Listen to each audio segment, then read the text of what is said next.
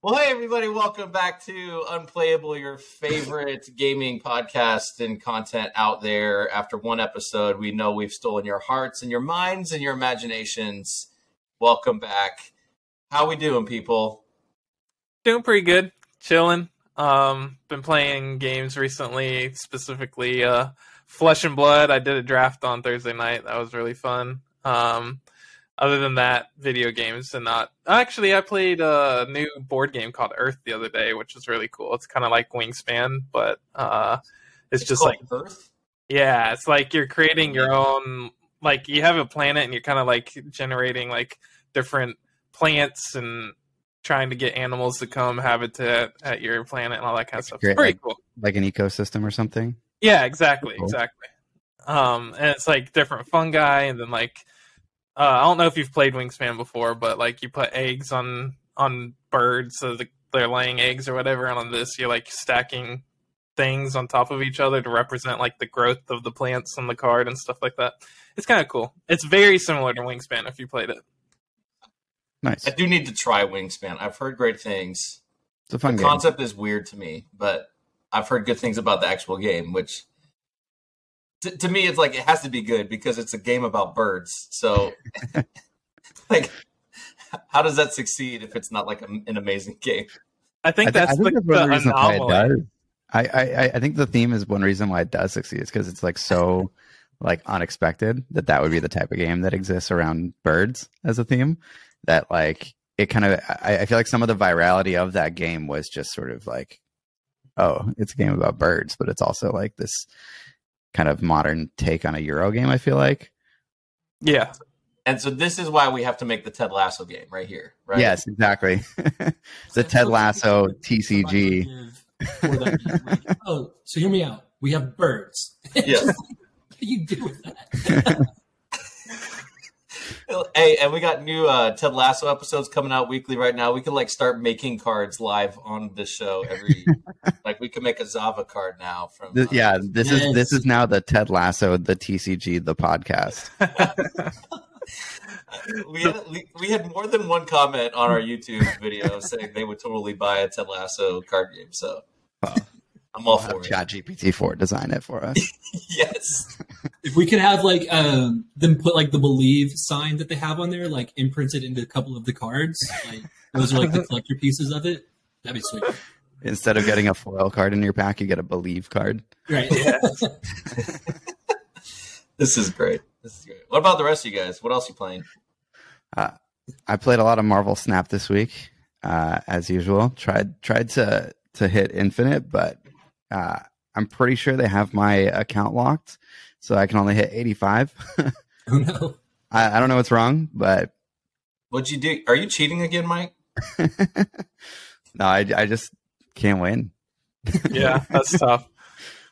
And it's skill-based matchmaking, I'm assuming. So it's like once you get to 85, it's just like you're playing nothing but Infinite. The matchmaking's pretty messed up, and it's a weird mix of you're playing people from Infinite, but you're also playing against a lot of bots, and bots oftentimes do really weird things that you don't expect. Mm. Do you Hey, feel speaking of- oh, good. Well, I was just gonna say, speaking of cheating, do you guys remember when Mike was on stream and a cheater was caught playing against Mike and it went viral across the I nation? sure remember that. How can you forget? Mike was Those one of are the cool. biggest Strange cheating time. scandals of all time. Oh, Vader Saber. Okay. Destiny, man. Those are the days. I still can't believe that happened, but Yeah, that was wild. Jim, what about you? What kind of gaming have you done? I mean, per usual, following the friends, pretty much the Marvel Snap on the phone, as well as a little Clash Royale, but that's very casual. I feel like every time I play Marvel Snap, though, I get like the most ridiculous like zones to try to play into, and it's always perfectly countered by whatever the opponent has. It like perfectly is set up for them. We'll get the one with like the 9-power monster, and he's like, "Here's a Shang-Chi. Sorry about it." Like every single time. So, I mean, I've been hovering in like the 40s, just for full honesty. But I'm also running a Sentry deck, like objectively one of the worst cards, just to see if I can make it out. And then, It's a Red Hero dream. With Flesh and Blood as well. So that was a good old time with old D House down here. What a great transition to my game experience. Yeah, the only games I played this week were ironically Flesh and Blood. I think of the first Flesh and Blood games I played in. I was trying to remember the last time we played like that. I know you played, but that I played, it was probably almost a year, maybe shorter. I don't know, but yeah, Jim got a box of Outriders, and we played some Sealed. Outriders. And Outriders. Sounds like a cool set. oh, is it Outsiders? Wait, what's the name of the set? Outsiders. Is it really? I definitely thought it was Outriders. I can't believe I'm watching this guy. Podcast. This is why I said when we start talking about Flesh and Blood, I'm just gonna let you guys take over. But we did play some Sealed, and my first game back, I did win. I beat Jim, guys. Nice. Thank you. Let's go. I should have worn my Star Wars Destiny top 8 medal today for. It was super fun. We did play a second game in which I lost. I had to let Jim get one win on the day, but I appreciated that greatly. yeah, you're welcome. But it was fun. So that was good. I think in other gaming news, which we're going to talk about Flesh and Blood again in a minute. And other gaming news, Disney Lorcana released some more previews of cards. Still no rules, but we got cards. We woke up to a spoiler of how do you say? Is it Cheshire the cat or Cheshire? I don't remember how to actually say it. Well, I think maybe it depends on where you're from in the world, but I think it's the Cheshire cat. Cheshire cat. There you go. What's he do? Oh, We don't know yet. yeah, we don't know. He's a 3-cost. He has no power.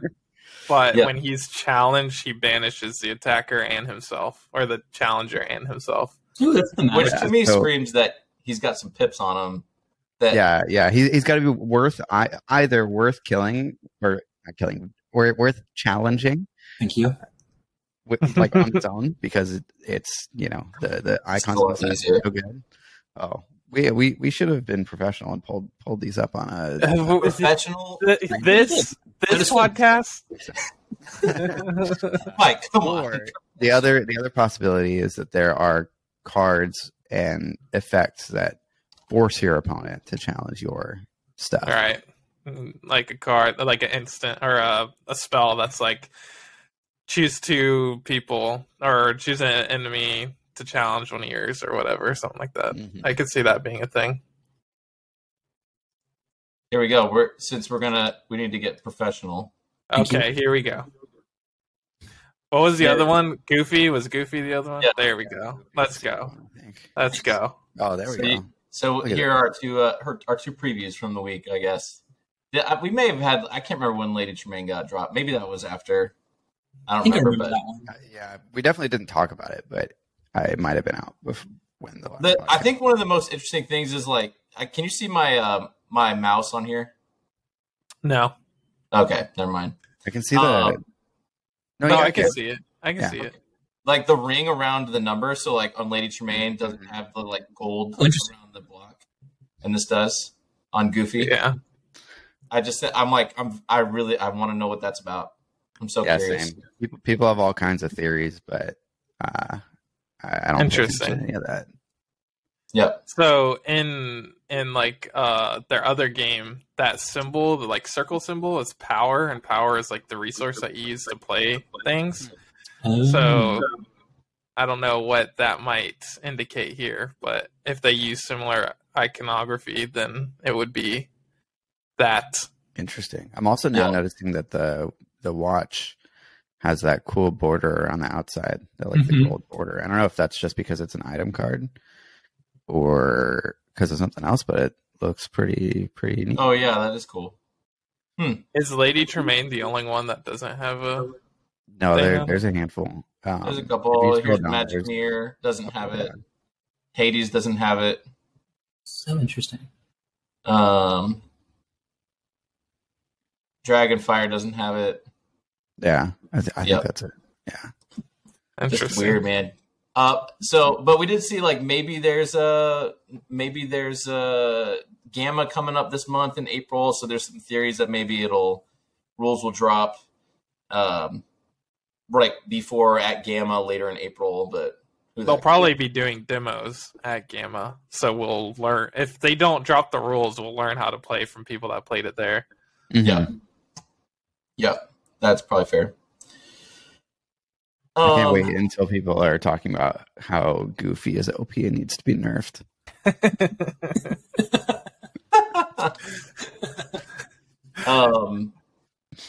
Yeah. But other than that, other than Lorcana, I'm still curious about Star Wars Shatterpoint from Atomic Mass Games. Still, like a bunch of new demo videos came out from Adepticon. So I've been watching those, trying to get a feel for the gameplay. And then at Adepticon on Sunday, after we recorded, they did like a presentation for all their games, the X-Wing Armada and Legion. And then they basically kind of previewed the expansions they're going to release in the first year. And there were some like really cool ones. I think the very first one they showed was like the Dathomir pack with like Mother Talzin, Savage Press, and like the Night cool. Sisters. Or not Night Sisters. You got a screen share to throw up? Gosh, okay. Yes, we were not prepared to be professional today, Mike. This is not a professional podcast or channel. But in this case, I feel like I need to see what these look like. Yeah, they look good. They look good. Yeah, here we go. I'm pulling up a random someone else's website. I don't think they've released an article with actual pictures. They're probably all pictures from the slideshow. I think you're right. I guess. Yeah. So DysonCardboard.com, whoever you are, we're giving you some free promo here. Can you see that? Yeah, we can see that. It Looks awesome. Yeah. Dathomirians. Yeah. Which I thought, oh, that's neat. Because we had Mother Talzin in Star Wars Destiny, but I've never seen her featured in any other game. Yeah. That's sick. But there's some other cool ones. You've got like Cad Bane and Aurra Sing. Nice. Mace Windu. I know you're a big Mace Windu fan, Jay. If I ever play this game, that's who I'm playing. Yeah. Got the Queen. Is this all focused on... Oh, okay. I guess this answers my question. Yeah, it's all Clone Wars focused. It's actually kind of a unique setup because like you come to the game with like a squad of like... or basically like... I forget the terminology, but it's like basically like 2 squads and they have to be from the same era. Or the squad itself comes with a primary unit, a secondary unit, and then supporting unit. So like the primary is probably like in this is probably, or actually probably like Luke is probably the primary, Leia is probably the secondary, and then you've got these supporting units. I'm just guessing at this point, but they have to come from the same era, so you can't mix and match. But I think of your 2 units, I think they can be from different eras. But interesting. This one was pretty cool with the Inquisitors. You've got like... Oh, that's very cool. Yeah. I thought that was like... That's a unique little take on some of that, but... Nice. They look cool. I'll literally never play this game and I'll never paint these things, but they look cool. Yeah, I agree. That's totally fine. I just find it really interesting, and I do like minis games sometimes. So. I'll play someone else's if they've got it put together and painted, but I'm not doing it. There you go. We'll do it at Gen Con. Yeah. Sure. Yeah. I'm unless you're too busy grinding games of Lorcana. Yeah, and winning the Keyforge National Championship. Duh. Yeah. That one's all you. All right. You guys want to talk about some Flesh and Blood? Jim? I think Jim does. Take it away. I do. It's been my favorite card game for a while. So I've been deeply enjoying it. Yeah, the new set, not Outriders. I know it's a common misconception, but Outsiders just dropped. And it's been a fun, limited format so far. So I've only tried Sealed just a couple games with David, but just even kind of cracking packs open, seeing what's in there. I feel like I was just like rushed through the commons real quick. So just the love of Sealed to like actually have to care again about every single one of those and coming up with like how do I defeat my friend has just been really enjoyable and fun. So yeah, that's just kind of the launch point there. I know there was a big tournament where our girl Azalea took down first and second. So the meme is Rangers. David only plays Rangers, by the way. So he's for the triumphant return there. So legless over here. It is Legolas's fault, man. When I was a young, impressionable middle schooler, seeing Legolas on the big screen in Lord of the Rings, it's just, how could you not? Yeah, 100%. that's very true. From a fairly new Flesh and Blood player's point of view, Azalea meta does not sound very fun. Well, she wasn't ever playable before, so it's hard for me to tell. I mean, she'll have a lot of on-hit effects, but I don't think she's... Number one, you played Dromai. Dromai destroys Azalea. At least in my opinion, she does. Yeah. But I would rather be playing against Azalea because it'll be a faster game than playing against Oldhim. Yeah, or Icelander. Nightmares are the one game that I played against an Azalea, and they played like knock the death whistle into the one that like makes all your stuff loose go again like 4 times in a row. Oh yeah, that's rough.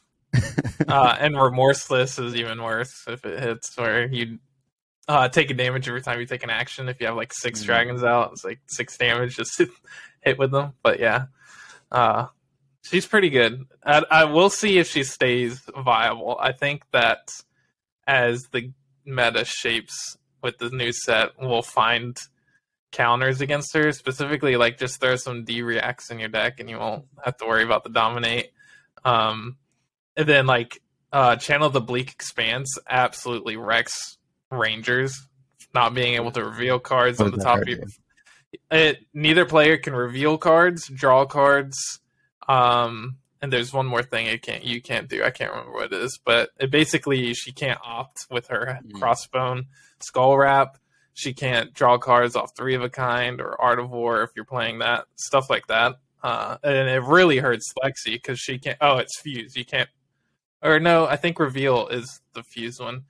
It wrecks Lexi because she can't fuse because you can't reveal cards. Share on the screen like a professional would. I haven't even done that yet. Oh, share. Okay, let me find it. Yeah, Jim, you can keep talking while I find. I think the other piece that I like about Rangers playing against it is just kind of like a skill check going into it. Like if you play against an Oldhim or one of those just like very kind of grind it out, you almost feel like there's nothing you can really do. Where Azalea, if you can have a few things teched in there, I think it is a lot more understanding like when to overblock, when to hold back, and it's just that cat and mouse game the whole time. Where some of the other ones just feel so just like awful to lose to. You're just like, I didn't have a chance no matter what I teched in here or brought. Azalea feels a little bit more like you can play into it, but it's still great. It's still a fun deck. But yeah, I think the classic Ice still wrecks it. Could be totally valid as far as like Oldhim and Icelander still staying super strong in the meta. So okay, here's Channel the Bleak Expanse if you can see it now. Heroes can't draw cards, reveal cards, or search your deck. So you can't do knock the death whistle to search for an arrow. You have to be a ice character to play this. So Icelander, Oldhim, or Lexi. But like specifically was thinking about this because Michael Hamilton has won a lot of championships with Icelander, and he lost to who was playing Azalea twice at this big tournament. And I think he will probably include this in his deck going forward just for Azalea because she seems like she's going to be pretty good. Azuri was also in the top 8 at this tournament, and she's new in this set. And their ability is here. Let me pull it out for you. Let me look it up. Azuri. Professional styles. I love this. If I can spell it right. Okay, so once per turn, attack reaction. So this is after you've played an attack onto the combat chain. You can do this as a reaction. You banish a card from your hand face down. Turn the card, banished card face up. If it's an attack card that costs 2 or less, you put that attack card. I should probably just read it. Put target attacking card with stealth from the active chain on the bottom of your deck, and then put the banished card onto the active chain as the attacking card, which is kind of very mind gamey, which makes it really hard to defend against this character. I don't know, like Dory, I've compared her to playing against Dory, where once you figure out how to block against her, then it's a little bit easier to play. But I think this is even harder to kind of decide how to block against, because there are effects that punish you for blocking, and there's effects for punishing for not blocking. Whereas Dory's, all of her abilities just punish you for blocking. Mm-hmm. But if you don't block, you know what's going to happen. She's just going to get a counter on her sword. Isn't this also like very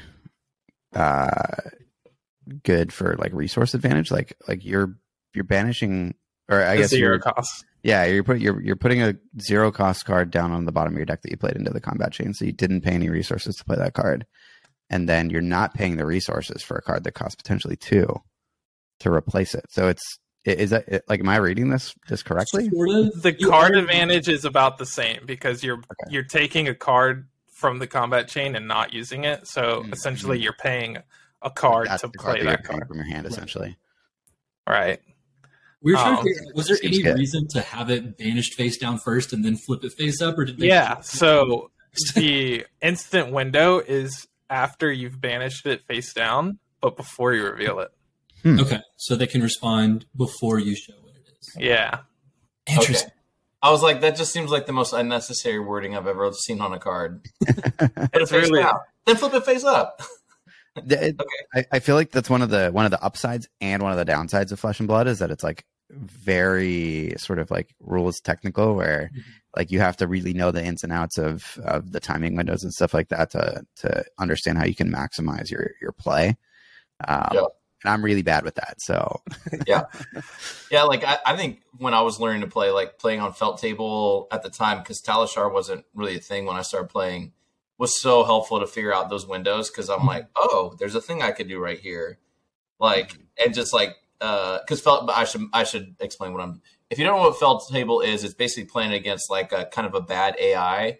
But it's good enough to like help you learn the game. So if you ever wanted to try Flesh and Blood, if you're listening to us and you haven't tried it, to me, it's like one of the greatest places to start, because you can sit there and learn how things work without like the pressure of like keeping up with someone or meeting up with someone or whatever. It was a great teacher. Yeah, I 100% agree, because that's how I started playing it and learning how to play it too. Because this is a complex game, especially up front. So like it's useful to even just get in there and try all the different heroes so you can see what you like and experience it. That's exactly what I did. Is after I played a couple games with you, I hit Felt Table and played every single Blitz deck against the AI and figured out which decks kind of fit the best for me. It was definitely very useful. Yeah, way to go. Yeah, so there's a lot of... So talking about, I guess we can go into the draft or limited aspect of this set, because I think that they designed this set specifically to be a good limited set.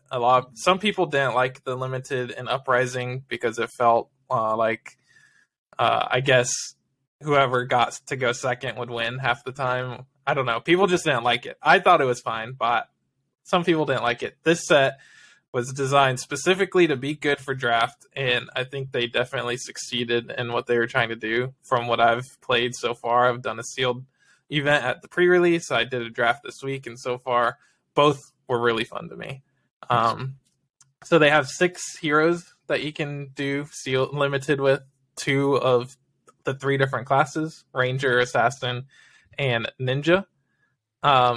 My first, I guess I can talk a little bit about my sealed event. My sealed event was playing Azuri is basically what I went with, and I went 2-1.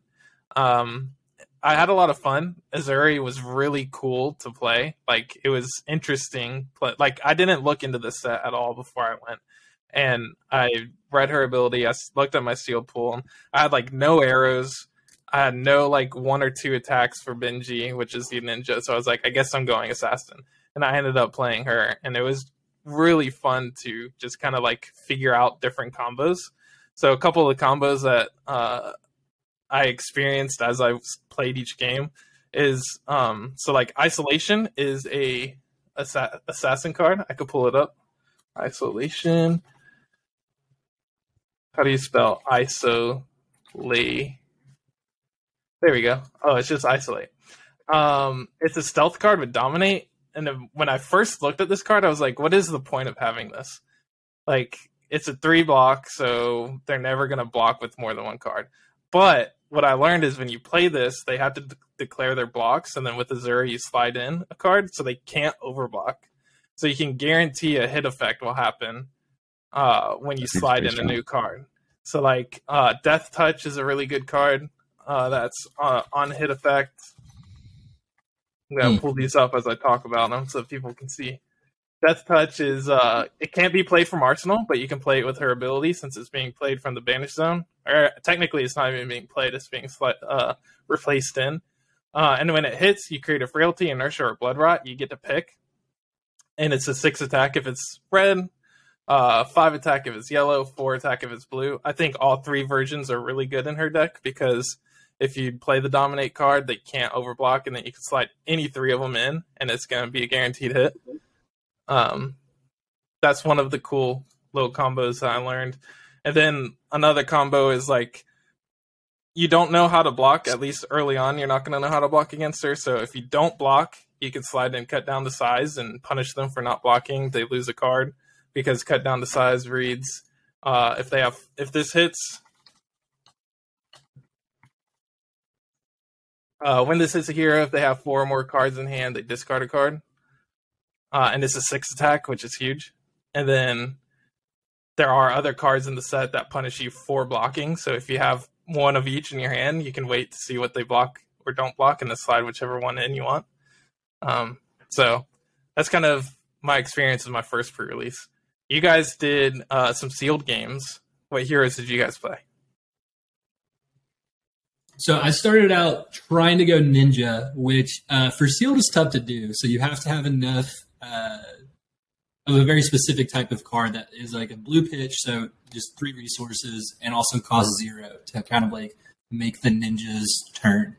And that's hard to pull in a sealed area, but I'm sure in draft it's like if you're going to go ninja, you just know grab those cards kind of thing. Like you don't care what any of the card actually says. It's just pitches blue, 0, good to go. But I attempted that in sealed against David played Arachne both times, and I'll let him kind of share a little bit about like what that kind of play style felt like. But yeah, trying to like combo things and find that like 0 pitch to swing the weapons was tricky. It felt very just like not optimal as far as like the plays that I have to make or the things that I have to block with. Like I'd have to block my red attacks just to keep those going, to try to do the like death by paper cuts idea. So yeah, I played Katsu, tried to do, I had a few like surging strikes in there, which is kind of like the combo starters, and then a few gust waves as well. But even still, it was tough to kind of like string them together in that first game, which probably just how masterfully David played Flesh and Blood. So, an interesting thing that I discovered so far is that none of the armor pieces, like in the previous sealed and draft of Uprising, you kind of wanted to get those quells early because they felt really good. None of the armor pieces in this feel like I feel like you can play naked and still do well. Mm-hmm. Yeah, I think I just want to clip that statement real quick and like preview that. For no armor. You can play naked and be totally fine. You might distract your opponent and then just throw them off. You never know. Clip, don't worry. So yeah, I think even in that game, I had 3 pieces of the Seeker's equipment, and so I think I combined all 3 of them together to block 3 damage and opt 3. But that was like the best thing I could figure out to do for pitching a card to block 3, like a little bit later. So they didn't feel great. So yeah, I totally agree that the equipment is good if you have it, but definitely like don't pick the hero just because of it, like in previous sets. Yeah. What about you, David? You played good old Arachne. Big ugly stanky face. There you go. I think is his technical name. Arachne. There it is. Big ugly stanky face. Am I right? You're not wrong. All right. Looks like Sir Christopher on a Friday night. So yeah. All right. So context here, people. I have not played Flesh and Blood. I did not know any of the heroes. I did know the heroes because they brought back Azalea and Katsu and Benji which I thought was a really cool idea because I was thinking one of my things about playing Tales Limited when I played.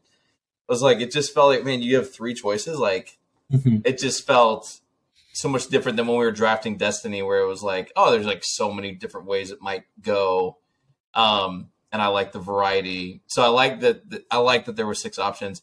I went with this dude because one, I've obviously never played Assassin, and I've always played Ranger. And then 2, his abilities seemed really straightforward for coming back and playing that. Oh, first card of stealth gets go again. It's like, great. Let's do that. Easy. So it was super simple. I had less brain tax for a new player, or coming back. And so just got a bunch of stealth attacks and tried to look for a good kind of like balance of blues and yellows and reds, and kind of threw it together without much thought. What's the Post Malone card called, Jim? Oh, I'm trying to remember. Hold on. You know what I'm talking about, Jay? Yeah. This card, I don't know. It's not specific to Assassin. I just don't remember what it's called. But anyways, Assassin Ranger card. That card was awesome. Ended up in my arsenal a few times to like just pop out of, like, I think that's how I won at the end, was being able to slide that in there and save it for a couple turns. There it is. Post Malone. Yeah, so it's just like one of those ways. Because the ironic thing, the thing that I liked is that both of our sealed games ended up down to like 1 health versus 1 health, and I won the first one and Jim won the second one, which was like, man, that's really cool. I love that we can get into that kind of those mind games. Had a couple of analysis paralysis moments where I was like doing the math in my head, and I hate doing math. And Jim knows this. James hates math. It's yeah. I'm like, I just don't want to do math, but I play games like this, and it's like, and eventually I get so tired, my brain hurts, and I make bad plays. But yeah. So it was fun. I think, which we can keep talking specifically about Flesh and Blood, but that's what kind of made me. It got my brain moving toward like this kind of general concept about games that might appeal to our wider audience of like constructed versus limited in the games that we play. And I think I kind of realized in this process of like you guys playing Flesh and Blood, want to do some Flesh and Blood content, that if I'm drafting or playing sealed, like I'm at least 3 times more likely to want to play than if I have to build a constructed deck that I'm taking into account the meta, and I'm taking into account a sideboard.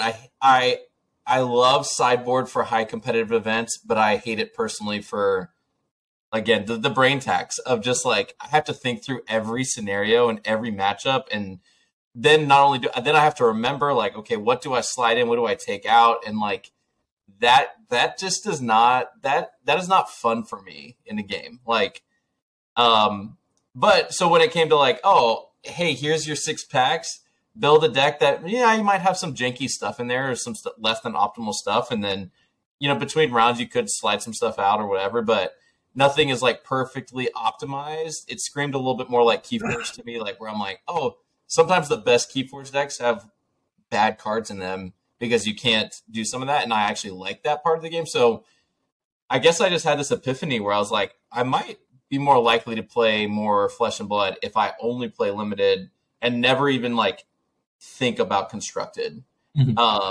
Which got me thinking about games in general. Like, is that true for anybody else out there that like, man, limited is like the idea of like draft or sealed? You can take the thing off the screen, by the way, Jay. But like, but just like this idea of like, am I alone in that? Hey, this idea of just drafting and making less than optimal stuff, like a kind of a contained game experience, like appeals to me so much more than else. But I know Jim is different. I'm curious, Jay and Mike, what you would say to that. I think it's really interesting that thinking about it now that sealed Flesh and Blood is basically just buying a Keyforge deck. It's like the same thing. It's like you're just buying 6 packs and making a deck. It's Keyforge is buying a deck and it's just already put together for you and you just play. So I can understand why you like Sealed because it's very similar to the feeling of Keyforge. I think that's cool. I'm in a space where I actually enjoy really both of the formats, and I think it's really cool that Flesh and Blood has taken the approach of competitive events like Nationals. You have to play a certain amount of draft rounds, and then you play competitive rounds. So you have to be good at both. You can't be good at you can't just net deck and autopilot a deck. You have to be able to on the fly draft a deck and play well in that environment with what you've drafted before you even get to the competitive CC standard format to play, which is interesting. I think it takes a lot of skill to play draft and sealed, especially draft. So that's kind of my thoughts on it. Mike? Yeah. I like both. I have to be in the right mood to play constructed and like get really into deck building and stuff like that, because it is definitely more taxing. When I was playing Flesh and Blood more frequently, which I mean was pretty recently ago, I just started playing the game 6 months ago. But I haven't yet sort of gotten to the point where I feel like I can build my own deck from scratch and have it be successful. So usually I'll sort of like look and see what's popular and maybe tweak like the decks that I find there rather than start from scratch, because it just seems super daunting for specifically this game.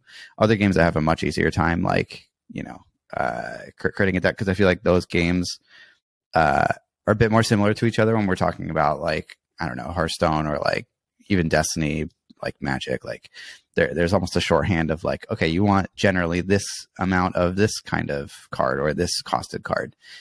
Flesh and Blood is so different from those games that it's like a little hard for me to wrap my head around. And then when the it red, comes yellow, to blue resource stuff is like, it's like you're alone is like a totally new thing that box in my brain doesn't exist. Yeah, 100%. Like coming up with a ratio of, okay, I need like 12 blues and not 13 because this is why. Like that is not something that I really want to be thinking about. But I still enjoy the sort of creative element to it. So if I can sort of start from somebody else's sort of seed idea and then kind of tweak things around it, I definitely have more fun that way, at least when it comes to Flesh and Blood. And then on the limited side, that's always my favorite format. And I feel like it's almost the same in like video games as well. Like my favorite kind of video games are like roguelikes, where you're sort of presented with a new set of options every time, and it's like kind of up to you to make the best out of those options and come up with some kind of strategy that is successful. So maybe it's the degenerate gambler in me, but I love the sort of feeling of opening a new set of stuff, not knowing what I'm going to be able to find in there, and then having to sort of like work through the problem solving of, okay, how do I fit these puzzle pieces together in a way that actually like makes sense, or that I can potentially succeed with, or at least, do something cool with. So, yeah, I'm more of a limited player, I would say, just in terms of what I have fun with. But I think in the right mood and with the right game, I also really enjoy constructed. What's the implication of needing to have a draft format? So, like, I tweeted this morning talking about, because Flesh and Blood previously, or currently still, only has one draftable set a year. And they're starting in 2024. They're going to have two instead. And I don't think that one draftable set is enough to last for a whole year for a lot of players. Like, I mean, even Magic the Gathering, the huge fan base, they have a lot of them only play draft and don't play CC or play Commander. Or if they do, they play Commander and not CC. So how important do you think it is for a game to offer some form of limited play? I mean, even Keyforge, it's got a standard version where you bring your own deck, but it even has a version of limited where you just buy a deck and you play it. I think it's absolutely necessary, and I think it's absolutely necessary for reasons that people may not immediately think of, which is that it lets the publisher sell more packs, and that creates the it gives the publisher the resources necessary to actually keep a game going like that, and to allow it to be successable. So like people, kind of don't love or tend to not love the hyper collectability of some of these games, and like, whales coming in and buying a bunch of boxes and sitting on them forever. But I mean, it really kind of does sort of help subsidize everybody else's experience. And draft is like, in my opinion, the best way to do that, because it gives people a reason to go and buy another booster pack, even though they have the entire set.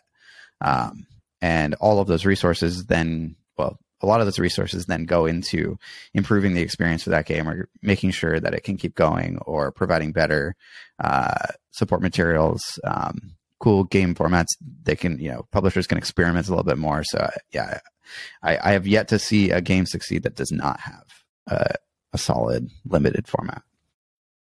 Yeah, it's interesting this week. They didn't make a formal announcement, but the Keyforge World Championship, there's like basically an announcement of a date in November, and someone had emailed, because they kind of referenced like what the formats were going to be, and then they clarified over an email saying, yeah, there's going to be like an Archon Standard and Archon Alliance, which is basically bring your own deck, or like throw 3 houses from 3 different decks together. But there was no mention of sealed, and a lot of the community reacted and said, no sealed, like no limited play at like the World Championship. That just didn't feel correct. And it is different with Keyforge, because it's like, well, you could get stuck with like a bad deck and you're just kind of stuck, but there's like lots of ways around that. You could do 3 decks sealed, where you get 3 decks and you can play one, or you could do Alliance sealed, where you combine among your pool. And like a lot of the community is like, this just feels like we're missing something here. So even in a game like Keyforge, it was like, man, you sealed, you just can't do it without sealed. Did they react to that at all? Ghost Galaxy? Not yet. But this is in November, and this was a quick email. So I am curious, because they still have to announce all the vault tours and like national championships, and I have to imagine those will be have some sealed. It's so surprising to me that would be omitted. It seems like such an essential format for Keyforge, especially. Yeah. Especially Keyforge, right? Like Keyforge is the ultimate. That's like the whole premise of the product. Yeah. But Jim, I do want to give you a chance to respond, because you never responded to the initial question of. Oh yeah, definitely. What I was talking about. Yeah. I think even just kind of reflecting on what y'all were saying, I think like the roguelike games like Slay the Spire, things like that. I think when it's low stakes, I love that kind of idea of figure it out on the fly. But I think the reason I like deck building and like constructed kind of play is it feels like I'm figuring out like what this hero is supposed to be doing. Like if it's at its best, like what is it supposed to be doing? Where sometimes with sealed, it just feels like you kind of show up, like you're like makeshift weapons kind of hitting each other. It's still very competitive, and there's a ton of like strategy that goes into that. Even just what y'all were saying about like each card having like a pitch, like color to it for resources, trying to figure out all of that. Like, there's still a ton of strategy, but just to try to figure out how to optimize or, just kind of answer all of the questions that could be coming at you. To me, that's fun. I love the preparation. So I'd be coming in with like my sheet that has like every matchup. Here's what I'm sideboarding in. So you can do that. You don't have to like try to remember. You just literally have them all written down. So I love doing the prep, knowing kind of what my game plan is, and then it just feels like when I lose an event because of that, it's like, well, it was because I could have done something different. Like it felt like it was my own like prep work or thoughts or ideas more so than just like bad draw, tough. I think Flesh and Blood is one of those cool games that it is very rare that you feel like you get like just drawn off the table. There's a couple like high roll kind of decks, but even still, you typically have something you can do against it, or can tech against like that thing they're trying to do. For some other games like Keyforge, so many games are just like, okay, you did the thing, I guess I lose.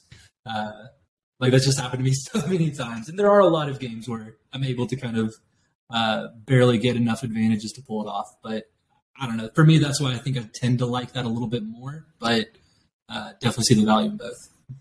I think I agree with you when it comes to Flesh and Blood. Actually, I've only played one Flesh and Blood draft, but playing CC in Flesh and Blood felt infinitely better than playing drafts in Flesh and Blood.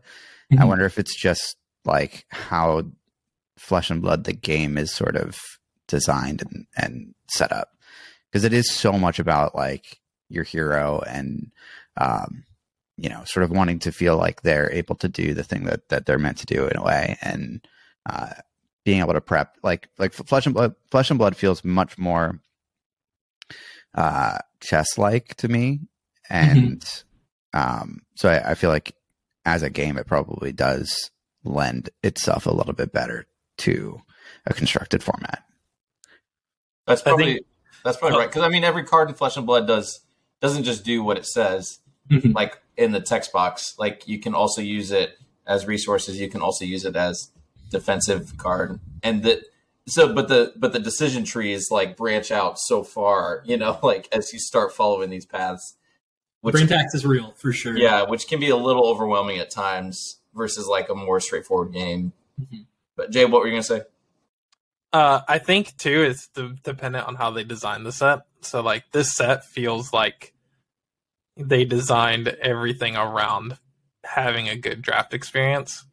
Like the way everything works with the dual classes, and then they have cards that are like you can't play this from hand, which can be played in both Ranger because they're arsenaling cards with arrows, and that's the whole game plan anyway.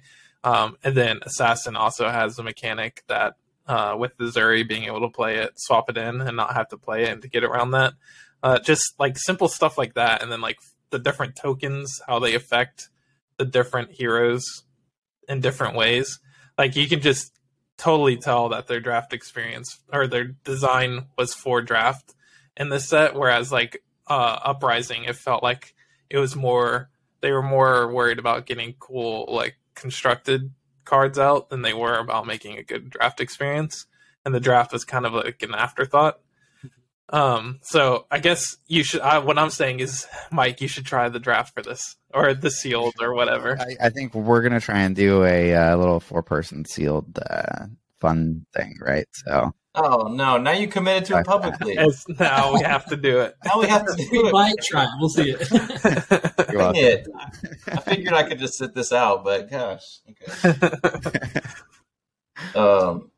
Yeah. So like thinking about.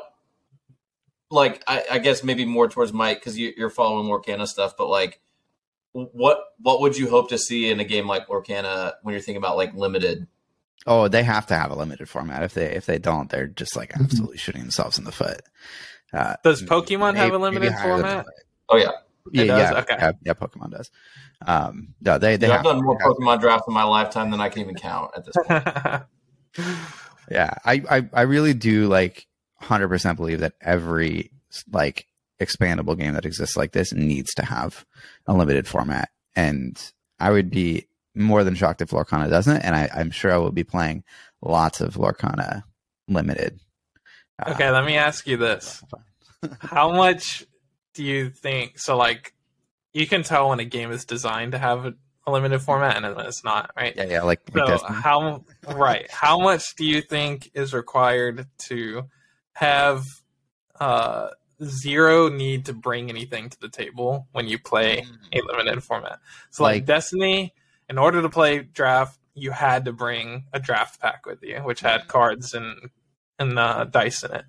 Yep. I think it has to be either you don't have to bring anything new, or the shop that you go play at has everything that you need. So for Magic, for instance, like you typically don't bring your own lands, even though like almost half of your deck is lands. Every local game store has a million lands for free to just use. Destiny, like you had to pay $20 for this draft pack and then bring it to every single draft that you ever do. It maybe if that draft pack is like a couple bucks and it's like if you forgot yours at home, you could just pay a couple bucks and buy one from the shop. Like maybe that's not the worst thing in the world. I think for tokens as well, it's like if you can just use dice for tokens, or if you could use, I don't know, if the shop has extra tokens that you can borrow or something like that, that's also can be fine. But I think the more things that a game asks you to bring from outside the game, from home, before you start playing at the table, the worse it is in general. Like the higher the barrier to entry, the less people will actually do it. So I think games should definitely keep that in mind. How many? So like Keyforge, you just buy a deck and you play it. There are some tokens that you need though. So like stun tokens, and I've run into that issue before too, where I've bought or just like grabbed a couple Keyforge decks, like bring it over to my brother's house and like forget all the tokens. And then it's like, well, how do we keep track of all this stuff now? Yeah. Which like even just stuff like persistent damage staying on creatures like it, like that Magic kind of got around that because it goes away at the end. But I remember some people were like, is there persistent damage in Lorcana? What kind of, and it's like, okay, we've learned that there is. So the damage tokens are important to, have. So having tokens, it is something. It's a little less, having tokens is a little less of an ask than like the draft set with Destiny. Although I did love drafting Destiny. Like I always loved, like I never got bored of drafting Destiny. I there was a point where we were drafting every single week, and that was my favorite format. But it is like oh gosh, I have to have this thing in addition to the thing. A counterpoint for that is when designing a game, you can design it intentionally to have tokens. So there is this secondary, third-party market of creating new tokens and these cool alt art tokens and stuff like that. Like Team Covenant does a lot of their tokens for all of FFG games, right? So how much, like, what's the line? Where do we draw the line with how many tokens are required? So like Keyforge, I mean, there's stun, there's amber, there's damage, there's shield tokens. If you want them, you don't have to use them. You can just, they go in. Use shield tokens, Jay. That was an ignorant comment. Okay, here we go. But there's a lot of tokens in Keyforge that you have to. There's ward, enrage. Yeah. So what's the line here? No, I like that point though, because it's sort of a balance between, okay, if you have all these tokens and your goal is to, I guess like what is the external benefit of having those things? It's like maybe you get some better community engagement from people who are sort of making custom made stuff for your game, which I think is important and like helps build a sense of community in a weird way. But if ultimately there's too high of a barrier to entry to playing that format at all, then I think that's when the line has to be drawn. And that's what I was worried about with Lorcana being $6 per pack. Is that going to be too much to draft for people? Like trying to get kids in there, like checking it out, because it's going to just appeal to a younger audience for sure. It's like, how do you tell them like, oh, give us $25 and you can play a draft here? Like with Destiny, it was like what, $3 a pack typically? Yeah, I think so. After the initial purchase of the draft set, it was like $10 every time you wanted to do it. So it was a lot easier to kind of think through, like, I can spend $10 for several hours of fun. Where now it's $6 a pack. What's that going to look like? I'm very curious. Even mentioning that this week. Go ahead. No, I was just going to make a joke. You could argue that $10 in 2016 is worth $25. I was going to say, I went to the event the other night for Flesh and Blood, and it was like, there was a vote between sealed and draft. And sealed, I mean, even Flesh and Blood has increased their pack prices. Mm-hmm. It was like $25 to do sealed because it's 6 packs. And then draft is only 3 packs and it's like $12. So I'm like, dude, let's do draft. It's like half the price. Yeah. I'm very curious to see how they're going to deal with that. I wonder if it's almost worth them like subsidizing the price if players are going to play draft, where it's like, okay, the packs separately are $6, but if you're going to draft, like maybe it's $15 draft for 3 packs. It's just something that, I mean, I guess it doesn't leave a lot of margin in there for the game stores, but I don't know. Having people in there playing is probably more important than the few extra dollars that they would make off of a draft. Yeah. I would say. Or maybe there's no draft mode. There might not be. That would be a huge letdown. A huge mistake, but it's possible. The community will figure out how to do cube draft or something, Mm-hmm. They always do. Or they'll do it post 2 years later like Destiny did and have to have a draft. But at some point we're going to have to talk about collectability in games and we definitely should. That'd be a good podcast. Yeah. All right. Well, Jim has to go get a haircut, so let's wrap it up. True. Yeah. It's 2 o'clock. This is the hat podcast, so you don't need to get haircuts. Not for the podcast, but for the rest of life outside of this, which, unplayable is 90% of my life right now. But the other 10% is also 90%. It's funny. I did hear Jay say you can play naked and be fine. So Yeah, just the hat. Full buzz it. But you do have to wear the hat. I can't wait to just have that clip at the ready for whatever. Here we go. It's gonna be great. So thank you for that, Jay. All right, I guess we're done. Yeah. What are we talking about next time? Are we gonna talk about Destiny next time? Do we need to tease it? Let's not locked in. Let's not put ourselves in a box. If enough people want us to talk about Destiny next time, we'll talk about Destiny. Yep. Be sure to you let us know what you want us to talk about in the comments. Oh, yeah, that's good. There you go. We got some good comments. Tell us what you want to hear and what you. We're gonna completely ignore you, but we need some algorithm. Anybody wants to hear us talk about anything. So yeah, we're on Spotify and Apple Podcasts now. Yeah, so. rate us at least 4 stars. Twice. Yeah. Don't rate us one both stars. times. That's fine, but at least do it twice. We need to, I was thinking for our close, we need to every time we need to close with a card from a game we've played that's completely unplayable. It's what was it? What was it? Destiny? Was it Take Cover?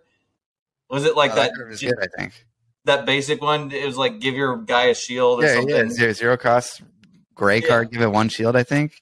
Or something You stupid. could definitely play that on a Qui-Gon deck. It's you can't even. Yeah, there you go. You can't even play that in limited. You don't even draft that card. Let's see. Did I have any unplayable cards in my draft the other day? I played. At the draft, I played Arachne. He doesn't have good ways to arsenal cards, and I had a couple cards that buff an attack from arsenal, and I never had an arsenal. So that was kind of unplayable for me. There you go. So you heard it here first. Equipment is unplayable. Play naked. See you next time. Bye. Bye, guys. I know.